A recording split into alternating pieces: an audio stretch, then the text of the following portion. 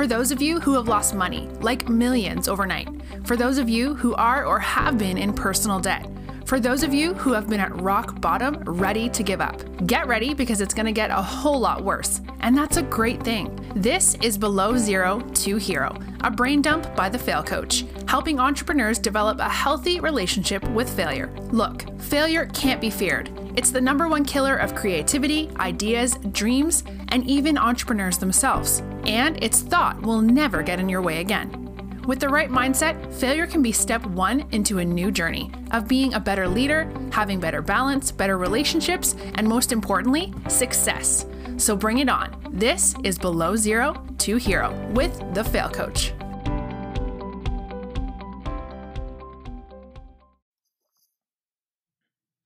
Hello, everybody, and welcome back to another episode of Brain Dump by the Fail Coach.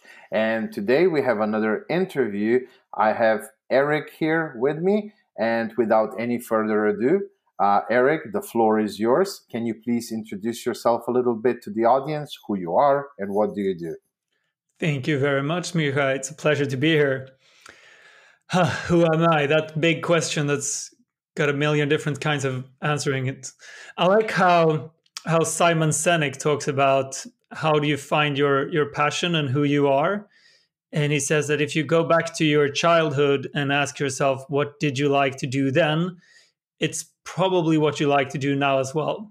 And when I do that exercise, I find myself playing with Legos, building sandcastles, building tree houses, and pretty much everything was about building things. And I can see how that ties very well into my life now, that I still just love building things. Either I'm building on relationships, I'm very passionate about getting into deep, friendly relationships with people. I'm building myself, or I'm building companies in various ways. So I'm a builder. That's who I am. Okay. That takes me back to my childhood. I was always, like my parents would buy me these remote cars and things like that, and I was just tearing everything apart, but then I never knew how to put it together. So what does that say about me? Sounds like you needed a fail coach. Yeah, I guess. It sounds like you were very curious. You wanted to see how things worked out, and you were not afraid of trying new things. So even if you didn't know how to put it back together, you were willing to put yourself out there and willing to fail. And it sounds like you are today. I guess you could explain it in that way. Yeah, I mean, I like, even my mom tells me all the time that I was always just like this, asking, why is this? How is this? Like, how is this working? And all sorts of that. And I think most of the books that they bought for me were encyclopedias anyway. And I was just eating through those books. But enough about me and my childhood. So, Eric, one of the topics that we decided to discuss was qualities of an entrepreneur. How about if you give us a little bit an introduction into what are the important qualities of an entrepreneur? I believe that the most essential quality of an entrepreneur is to do things. And I think that's what holds a lot of people back from becoming an entrepreneur. Is if you're hesitant, if you're thinking about that car you got as a kid, if you were hesitant, you were curious what's in there, but you're never really dared to pick it apart, you're never gonna learn. And even though it's maybe not a good idea to pick it apart, you started doing that. And I think that's such an essential quality of being an entrepreneur, of not thinking too much, not worrying too much, but instead just start picking that car apart and see what happens, and just begin instead of thinking. I think that's the most crucial part of entrepreneurship. Okay. And how do we develop that if it's not something, we were, let's say, born with or raised with? Because, some people have they are lucky to have been brought up by their parents and the whole society surrounding them in certain ways. So they already have certain mindsets and beliefs and so on that are more favorable to being an entrepreneur. But have you always been like that? Were you always a doer, an action taker, or did you have to learn that? It's a really interesting question. Actually, I haven't thought about it that way. I believe that I was always just like this. And I think my brother was like this, and I followed in his footsteps. But I like the question of how do you develop this if you're not raised with it? I can imagine a lot of children are being raised not to fail and not to try too many new things and not to put yourself in danger. And then it's going to be really hard to start doing that. My first thought of how to start practicing is to lower the bar, if you're afraid of failing, which I believe a lot of people are, then if you can take away the public aspect of it, so you don't need to fail in public, and you can take away the large goals and instead put very small goals to make it easier to succeed. And not, if you put a goal that is 1 year into the future, it's going to take 1 year to reach it or not reach it. But if you take a goal and it's just 1 hour into the future, you have a much stronger probability of reaching it and being able to celebrate. So I think a good way to start developing these skills is to say, this is what I want to do in the next hour, and do it in a way that even if you're failing, you don't really have any negative side effects of people knowing that, if that's a main concern. And that's been my main concern in failing as an aspiring entrepreneur, that what will people say? So minimizing or breaking big goals into smaller chunks. And then even if you do fail, it's not in a big way, but you have smaller failures, and it's much easier to bounce back from them and just what I love to call fail fast, fail forward. Fail fast, fail forward. I like that. Haven't heard that one before. Yeah, you didn't. Definitely. No, I like that. I'm going to steal that one. By the way, Eric, like this just came to me right now. Yesterday, when I was still at that conference that I mentioned to you, I had to go to a live morning TV show, and I was asked this question, and I was completely unprepared for any question because I just wing it anyway. But the person, so the guy who was running the morning show, asked me, so new generations, the millennials, and people who are only now in elementary school, high school, and they're growing up and they will enter the real world, the entrepreneurial world, and so on, are much more protected by parents, by society, by laws, by everything. They live in a way in a much bigger bubble, protecting them from the real world. And, when we were in school, I don't know, but for me, somebody had to be the first, somebody had to be the second. And now, they give same prize to everybody just for participating and so on. And so the host asked me, how do we go from that perfect childhood that's in the bubble? And, obviously, you don't even have to fail. You can't really fail if you get a diploma, whether you're the first, the second, or the last, to then entering into the real life world. And how do we even start learning that it's okay to try things and not succeed, but that it's important to try and that we have to try. Nobody will do that for us. What would your response be to that? That's an interesting question. Yeah, growing up, I never got a participation prize in my life. I don't think we didn't have that in school. We need to fight for our gold medals. And I was a younger brother, so I always had to fight if I wanted to get anything. Otherwise, my big brother, who was a really sore loser, would take it away from me.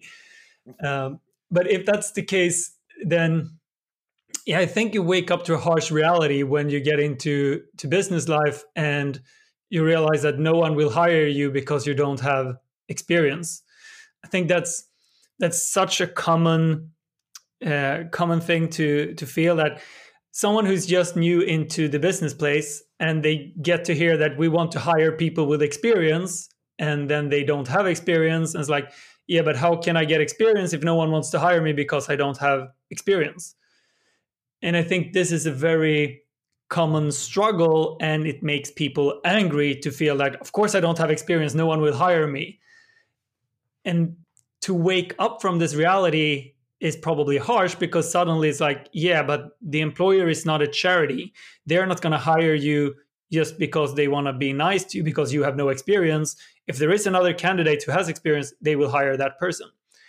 So I believe an important thing here is to start asking myself or yourself or that perspective, how can I start doing something that brings me experience without needing to get that formal job? How can I start a side hustle when I'm still in school? What can I do with my spare hours? When me and Emil, my childhood friend, we started our company together, our first business, for the first 2 years, we spent maybe 5 to 10 hours a week working with it. And just after that time, we started doing it full time. So I think it's a great way of starting a business is to just do it on a small scale next to school. And then suddenly you have experience that no one can take away from you. And you didn't have to ask for permission to get it, in a sense. You didn't have to get the job to get the experience. So yeah, I would start something small either way. And I think that if you don't, you are going to wake up to the harsh reality of struggling to get hired. Yeah, I mean, time will pass anyway. Now you can at least do something about it and work your way up, or years will pass and you won't be any closer to whatever your dream is. Eric, so you are talking about, you have to be a doer, you have to go out there, you have to do, you have to be ready to fail as well.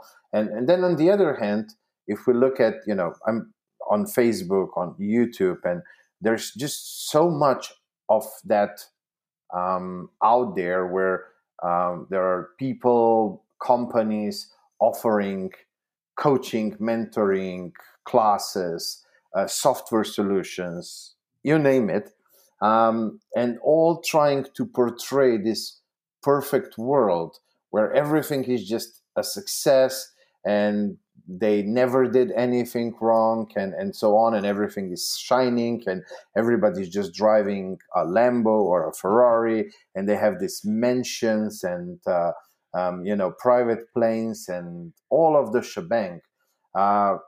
Let's go a little bit into your entrepreneurial journey. So obviously you started really young, and can you share a little bit of what the journey was? How many companies you went through by now, and all of that. But also, pick a few successes, but also a few failures or challenges along the way, so that, let's bring a little bit awareness to our audience that life isn't just ups or just downs, but it's a combination of both. Sure, I'm happy to. Okay, so my entrepreneurial journey started with my older brother showing the way in various ways. I started collecting soda cans when I was a kid and bringing them back to the store. You got 5 cents each for a soda can. So we did that all summer and made maybe 100 euros or something in a summer with 2,000 cans. And that's like how it all started. I was 5, 6, 7 years old.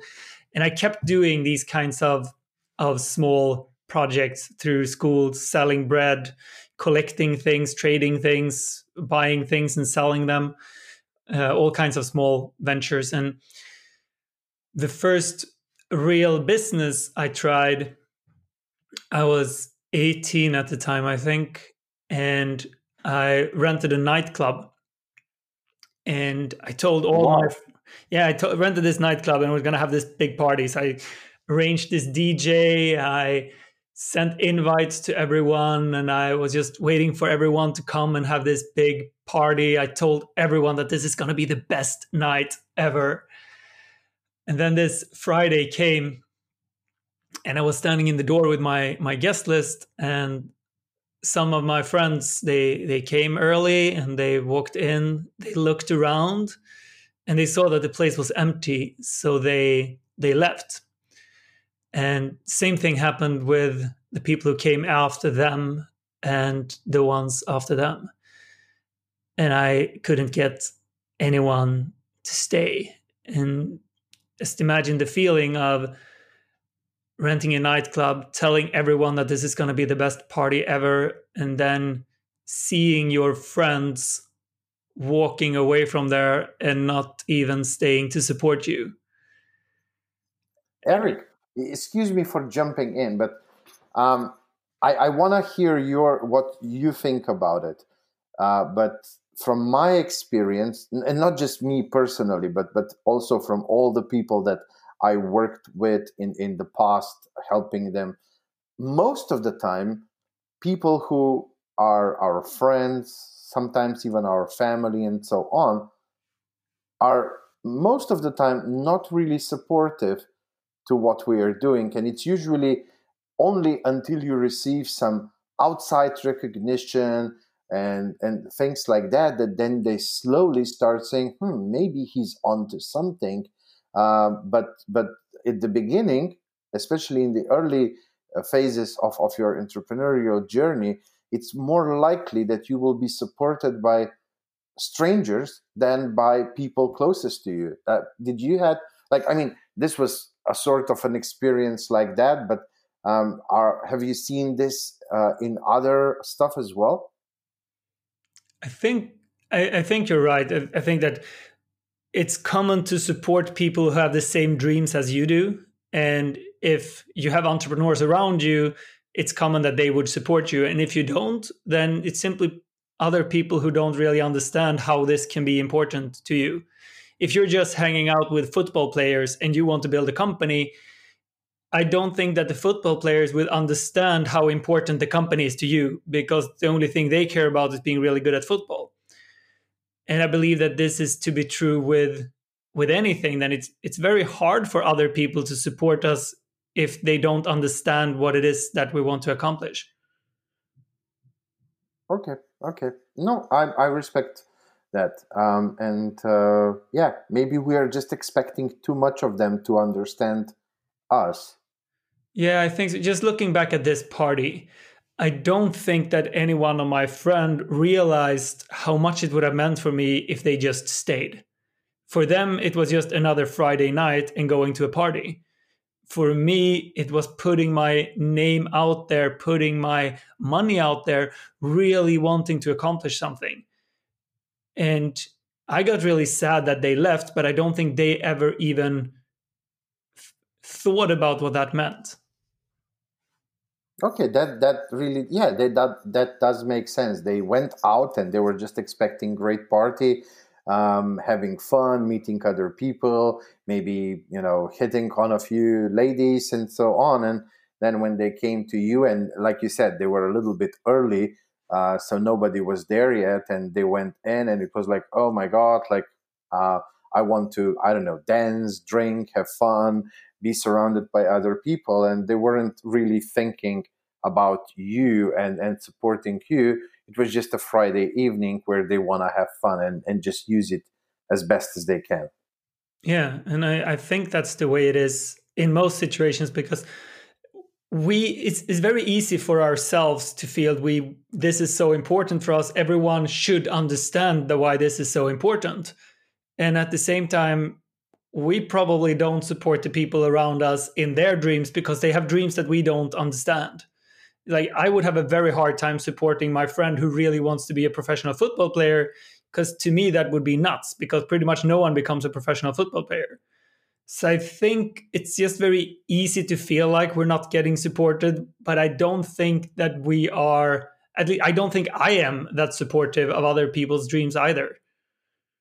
And most of the time we are, in a way, obsessed about ourselves and our dreams, our goals. So we go through life focused a lot on ourselves. And then, of course, you don't even have the time or the capacity or the resources to support, I don't know, hundreds of, people that are in your network or and something like that. But okay, I don't want us to stay just on this topic. So yeah, you were like you started explaining this first Friday party.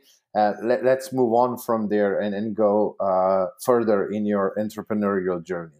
Yeah, so that party became such a huge failure, and I was just horrified of going back to school after that, because I felt people would just laugh and point at my failure and my misery, and like he tried to do something and he didn't.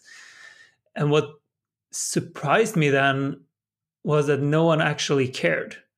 So in the same way that they didn't stay there to support me, they didn't care that I had failed. And my important lesson from that was that people actually don't care if I fail or not. They're just living their own lives.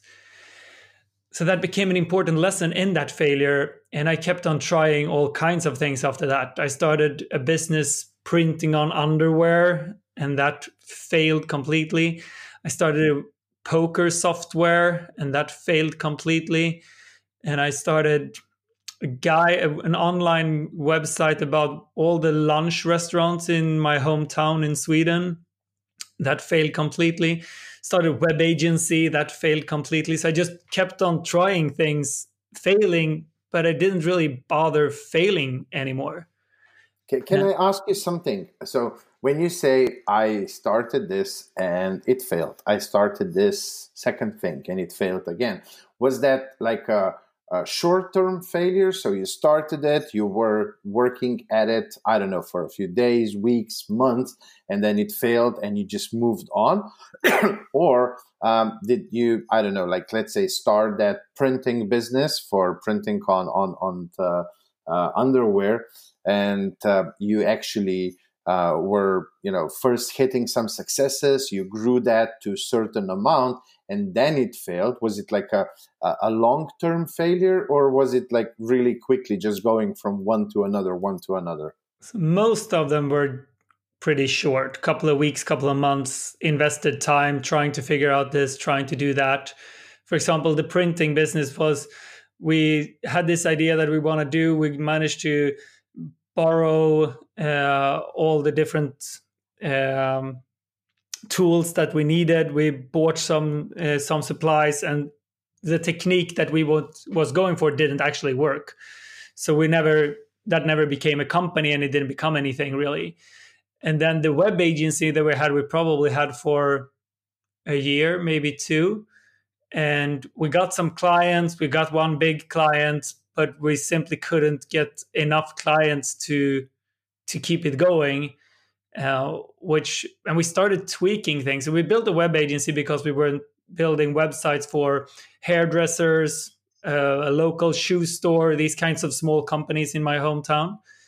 And when we couldn't get enough clients, we started building websites for ourselves instead.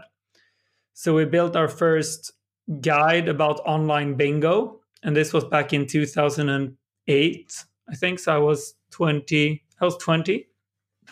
Okay. And that became, it failed at first. We worked hard with it for 3 months. Nothing happened. We put it aside and we started doing other things. But then we looked back into this business a year later. So we built websites on affiliate basis. So we made money on commission online. And after a year, it turned out that we made €1,000 that we didn't even know of. And that became the first kind of success. And we started putting more time and more effort into this. And that later on it was a 2 year of a hobby where we worked 5 to 10 hours a week with it. After 2 years in 2010, we started doing it full time and doing the same kind of online marketing on commission basis for all kinds of products.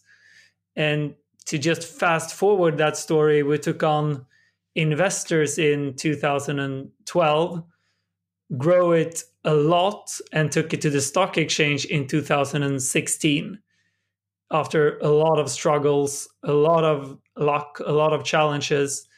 But now that company has 400 employees. Can I jump in again? Feel free. Why did you need investors for an affiliate business model?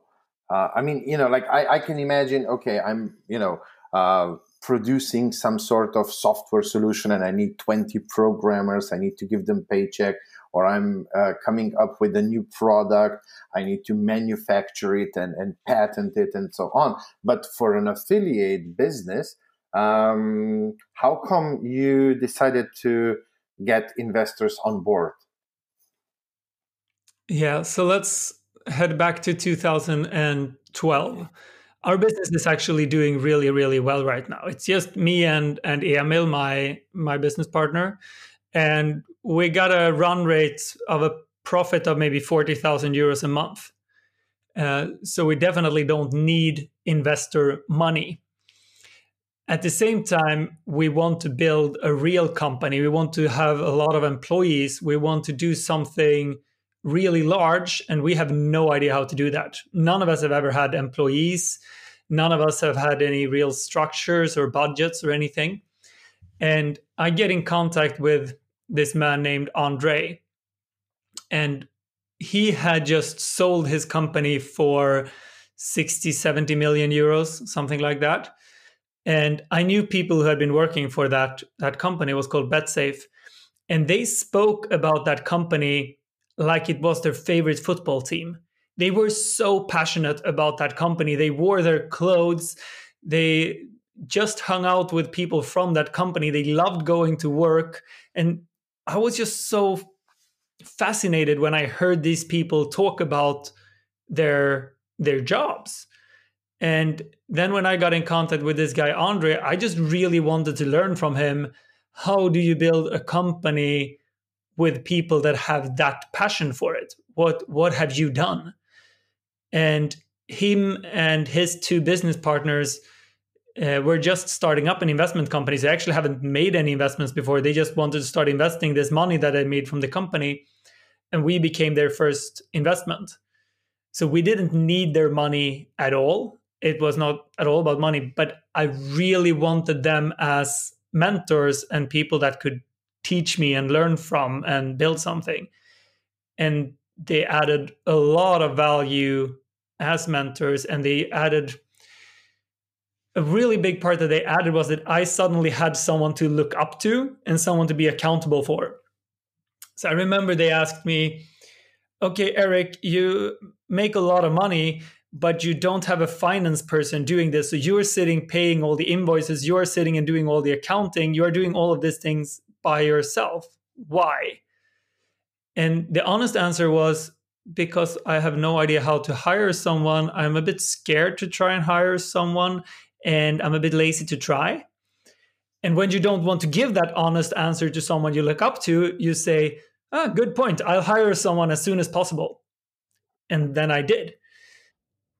So I didn't need money, just as you say. We didn't need it for an affiliate business, but we needed role models and we needed father figures, in a sense, someone that we could look up to and get a different kind of drive from. Okay, that's very understandable. Let's. You mentioned, you needed a role model, a mentor.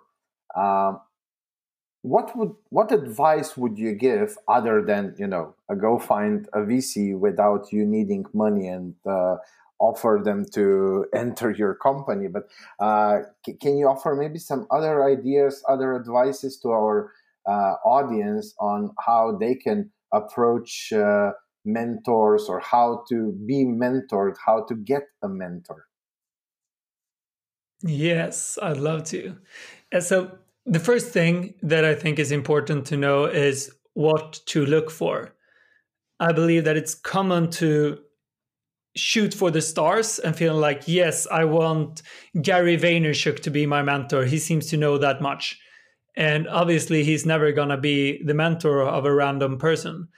But instead, trying to find someone who is maybe 2 years ahead of the same journey as you are.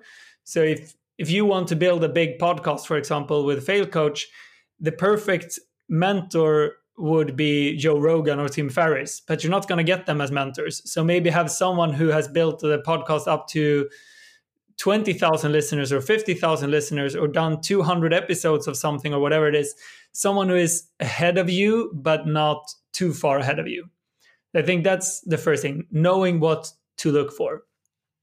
And the second step in this is do not ask them to be your mentor, which might be ironic, but it's so I get requests to be people's mentors every time. And I am the mentor of probably 10, 20 people in different situations.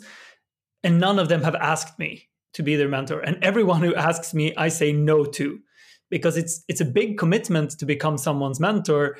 And especially when someone writes an email, a complete stranger asks, "Hey, Eric, can you please be my mentor?" I'm like, why would I want to do that? Why would I want to commit to that? Why do I want to give away that much time to a complete stranger who haven't shown any value to me? So I think just knowing that if you ask, you can get a no, and instead start with, how can I add value to this person's life? So if I'm looking at these 10, 20 people that I am mentoring, none of them have asked. Instead, they have started by reaching out to me and giving me value in various ways. And that can be so simple things as just giving me gratitude. Like, "Hey, Eric, I listened to this podcast that you did. This and this advice that you said have really helped me in my life. And I've now done this and that changes. And it's all thanks to you." And I'm sure you've gotten emails like that, and you've gotten that fantastic feeling of meaning in your work thanks to that. And that's a gift that someone gives you, and they add value to your life, Yeah, right? absolutely. And then, I mean, at least for me, I naturally say like, "Oh, that's super nice. I would love to hear more about it. Let's jump on a quick call." Exactly. And then if this person had just shown you gratitude, they didn't ask you to be your mentor, they didn't ask for anything. And maybe they write back and forth a couple of messages, and then they ask you a question. It's like, "Hey, Micha, I'm wondering, should I try to get investors early on, or should I start without taking on money? What do you think?" Then it's probably quite likely that you would answer that question and help out, because you're passionate about that. And then this person might ask you, I'm very happy for your advice. Is there something I could do to help you?" And then maybe you say that, "Yeah, well, right now I just need someone who helps me edit this podcast or shares this thing on Facebook," and whatever it is. And they can then keep giving you value, and they can keep asking you questions, and you will enjoy answering those questions. But if they were to say, "Can you be my mentor?" you would likely say no, because you don't know what that means. Does it mean that I have to have a weekly call with this person for an hour every week? Or does it mean that I have to meet this person? Does it mean this? Does it mean that? But you're most likely always willing to answer one question. And then you can ask another question and another question. So you're kind of finding your mentors without them even being aware of becoming your mentors. They just become single interaction guidings. And for every time you can give them value, give them appreciation, help them with that podcast, share that thing on Facebook, do whatever it is. And that way you're actually building a relationship that's built on adding value to each other's lives.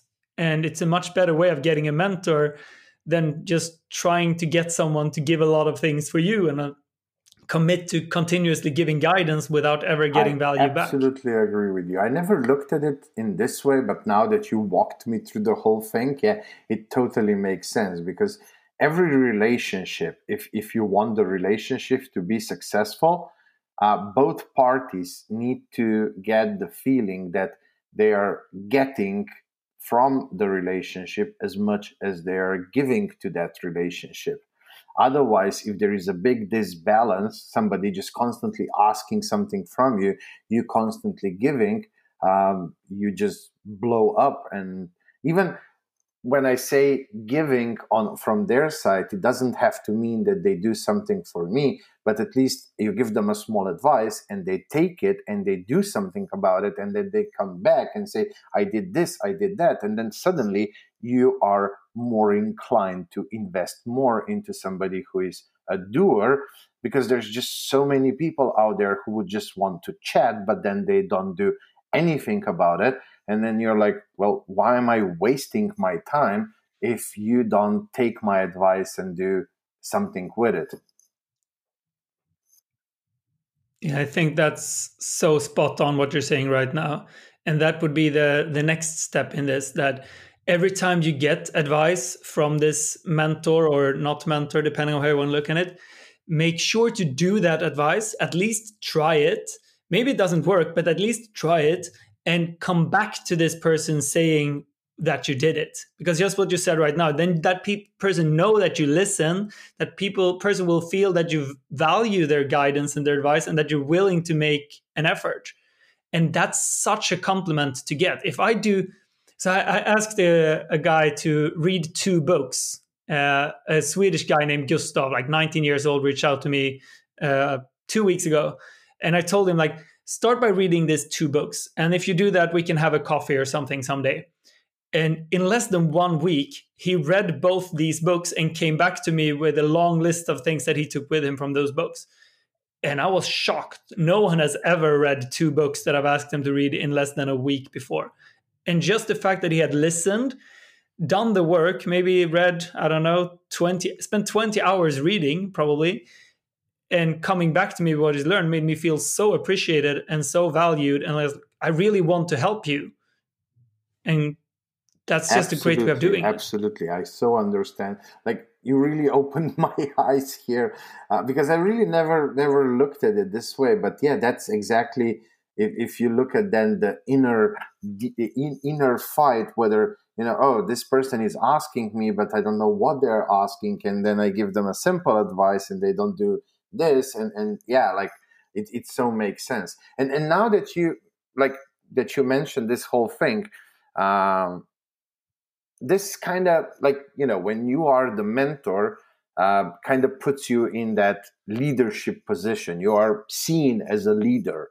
How do you become a better leader?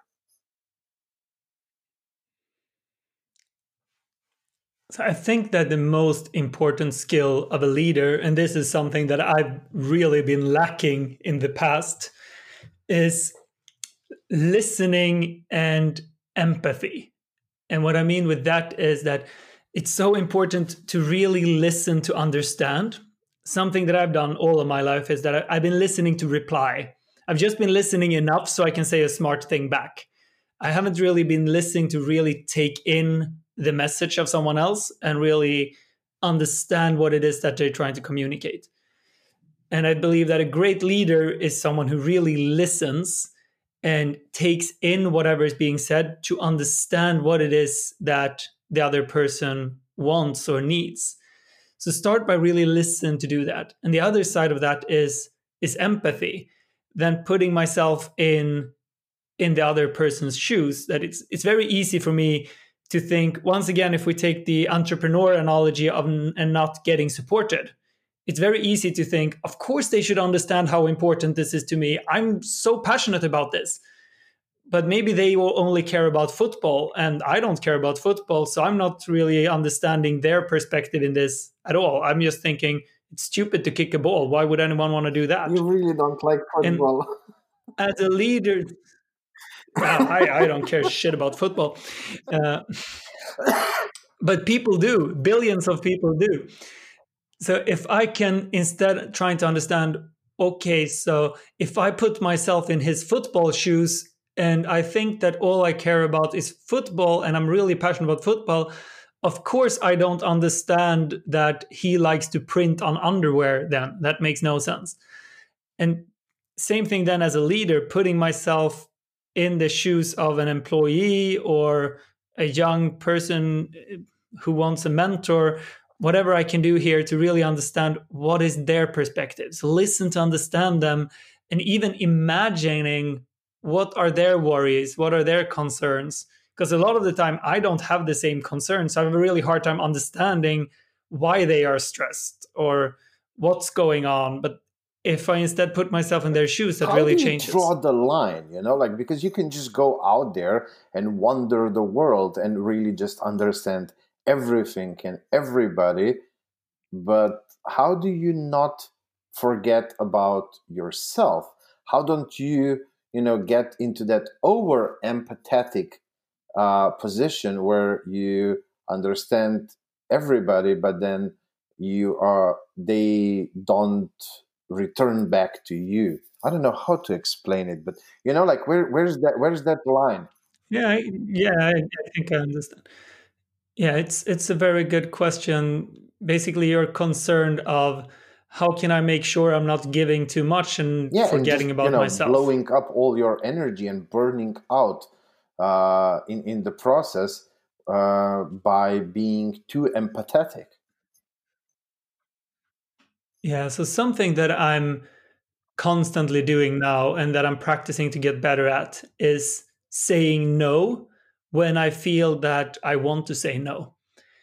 And a simple example, which can be very hard, is so I got an invitation to a friend's dinner party for his birthday last week. And I felt that this would be pretty fun. I like this guy. He's a good guy. And at the same time, I would rather stay home and rest because I wanted to be up early the next day. And the easy way out here is to say, no, I can't, I have to work, or lie and say I'm sick. But I want to be honest and tell him how I'm really feeling and saying, no, sorry, I don't want to go to this because I want to be early tomorrow morning. And I prefer to just have a coffee with you daytime instead of being in a loud environment with drunk people having dinner. Can we have a coffee on Friday instead? And just feeling into what do I want here and actually saying no makes it so much easier to take care of me. And 2 years ago, I would just have said yes to that dinner because it would be so painful to say no. Or I would have lied and say, I absolutely have to do this. But in reality, I just wanted to be rested. It wasn't important, really. I just preferred that. And to feel into what do I want to do in this situation and express that and really trust that gut feeling that tells me I'm not excited about going to this dinner. Okay. You mentioned also listening to really listen and not to just respond back. And you mentioned that you were not good at this for most of your life. How do we learn that skill, or how do we practice that skill? How did you went from I listen to respond to I listen to understand? Yeah, I have prepared to do 18 videos on Instagram about this topic. I just haven't gotten started, but it's a big topic. I think a simple trick for this that I've been applying with my fiance the last year or so is I don't start talking. If she's talking, I don't start talking unless we have eye contact afterwards. That before, if someone is looking out in the air and they might be quiet, but they are not looking straight at you, it's very likely that they're still in a thought process. They're still mid-sentence in their head, especially my fiance, because she can take very long breaks and just sit there and wait. And that gives me space to digest what it is that she has been saying. And it gives her space to make sure that she has come to an end of her sentence. Because pretty much always when we're expecting someone else to start talking, we give them eye contact. And if we're looking out somewhere, we're not really ready to receive that message. So that's just a small trick that I've been applying, that I more or less never start talking unless someone is quiet and giving me eye contact. Instead, I just sit and listen, and I want to take that in. And I'm trying not to make up answers in my head until they have stopped talking. So for example, in a podcast here, it would be very common for me to, you start telling a story and I start thinking about what I should answer long before you're done with your story. And then I'm so busy thinking about my reply that I might miss your second half of the story. But now I'm trying to really stay quiet, try to just listen and be okay with the fact that I might not have the smartest thing to say back after that time because I've been listening, instead of spending the time when you are talking to come up with something really smart to reply. That's an interesting take, an interesting strategy, and I can see how it can really work. I really can, and I agree with you that this is a big problem, not just for the leaders, but in like our society, because most people are really just listening to respond back, and there is so little space for that safety in communication where you can say what you want and you are not being judged, and it's the battle of egos in responding and all of that, but you really feel that the other person is listening to you to understand you. And I feel I talk about this quite often as well. That's why I loved when you mentioned it. And I feel that that's like the number one thing for being good or having good communication skills, is to learn how to listen, to understand. Yeah, I think if there is one advice I could give to 18-year-old me, it would be to, okay, Eric, understand what it means to listen and learn how to listen. And I think that everything in life will become easier. I absolutely agree with you. Eric, I know that your time is a little bit limited and I still have a few questions. So, not too many, but we covered a lot of, let's call this more the business topics, things that could be valuable to entrepreneurs. But, we connect with people. So would you mind sharing a little bit about Eric with us? Eric, the person behind Eric, the businessman.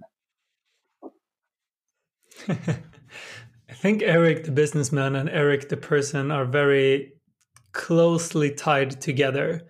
I want to build companies and I want to be in business in the exact same way as I am outside of business. I'm a very passionate person. I listen a lot to my feelings and what I want to do, and I act on that. I love dancing. I love being creative. I love people. And I also love to see then how can that actually apply in business. I don't do anything in business if I don't enjoy it. If there is something about business that I don't enjoy, I either not do it, or I ask myself, how can I come up with a more fun way of doing this, even if it might be less efficient, but at least it's more fun. So I'm constantly looking for fun and joy in everything that I do. And it doesn't matter if that's business or Well, I do have real to life. ask you, you mentioned dancing. What kind of dancing do you love? Pretty much all kinds. I started dancing salsa, which is a dance that pretty much everyone have heard of. And from that, I've been dancing a lot of other couples dancing, bachata, kizomba, and zouk, which are dances that most people have not heard of. But it's kind of like salsa. I'm a huge salsa fan as well. But I prefer reggaeton than the slower dances. So I like when it's bachata time. I just go for it. I can grab a beer while they while they walk on the dance floor, and then I go back for the salsas and the reggaetons. I don't know, kind of love a bit more higher beats than the slower beats, and kizomba and zouk. I don't know, an Argentinian tango. I never really enjoyed that part too much, but salsa, wow, I love salsa. Yeah, I love them all in various ways. I love the connection that is in the slower dances. I love the intimacy and like the small movements, and I love the speed of salsa. So I'm just a passionate dancer in all kinds of ways. I mean, you already now gained like 100 points on a scale from 0 to 100 with the dancing. I love dancing, and I every opportunity I can take to go dancing, you'll see me on the dance floor. Um, Eric, before I let you go, I want to ask you one last question. So, what would be the last golden nugget of wisdom that you want to share with the audience? It can either be related to what we talked about or unrelated to that, whatever you feel is that last thing you want to leave the audience with. Last thing. Give me a second and I feel into what come up because I haven't been thinking about it since I've been listening. Sure, take your time.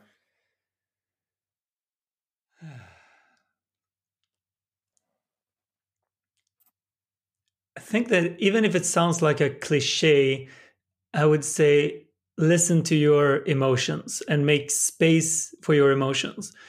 And if you're not feeling them, and I didn't feel them that much back in the days, ask yourself why you're not feeling them and see what do they want. Because I believe that the source to all joy comes from within and comes within your emotions. If you find out what you're good at, it will come from your emotions. If you find out which people you want to be working with or want to have around you, your emotions will tell you. And it's hard to listen to them, but if we make space to listen to them, it's a game changer. So that's the final words I'd like to leave people with. Okay. Feel your emotions. I can understand what you're trying to say. Yeah, I do agree that certain things in life, you need to trust your heart. And when it comes to especially relationships and things like that, your heart probably is more important than the logical part. Yeah, definitely. I think it goes for everywhere in business as well. It's just you need the logical aspects of things, but the emotions are so Perfect. key. Eric, thank you for being my guest. Thank you for sharing all this with us and a little bit about your journey and all of that. I really enjoyed this conversation. So I really appreciate you for coming on the show, for sharing all of that with us. And I just wish you best of luck on your journey. And I hope we'll have a chance to speak again in the near future. Take care. Yeah, I'm looking forward to it, Misha. And if people want to hear more about how to get a mentor, we have a podcast on our own called Becoming Great. And episode 39 is actually the 10 steps of finding your mentor and digging into similar thing that we touched upon now, but in more detail and more step by step. So feel free to come and listen to that one as well. I will make sure that we include those links in the show notes as well, so that our audience can just click away and visit your podcast and learn even more from you and go more in depth with that knowledge. Again, thank you and take care. Thank you. Cheers.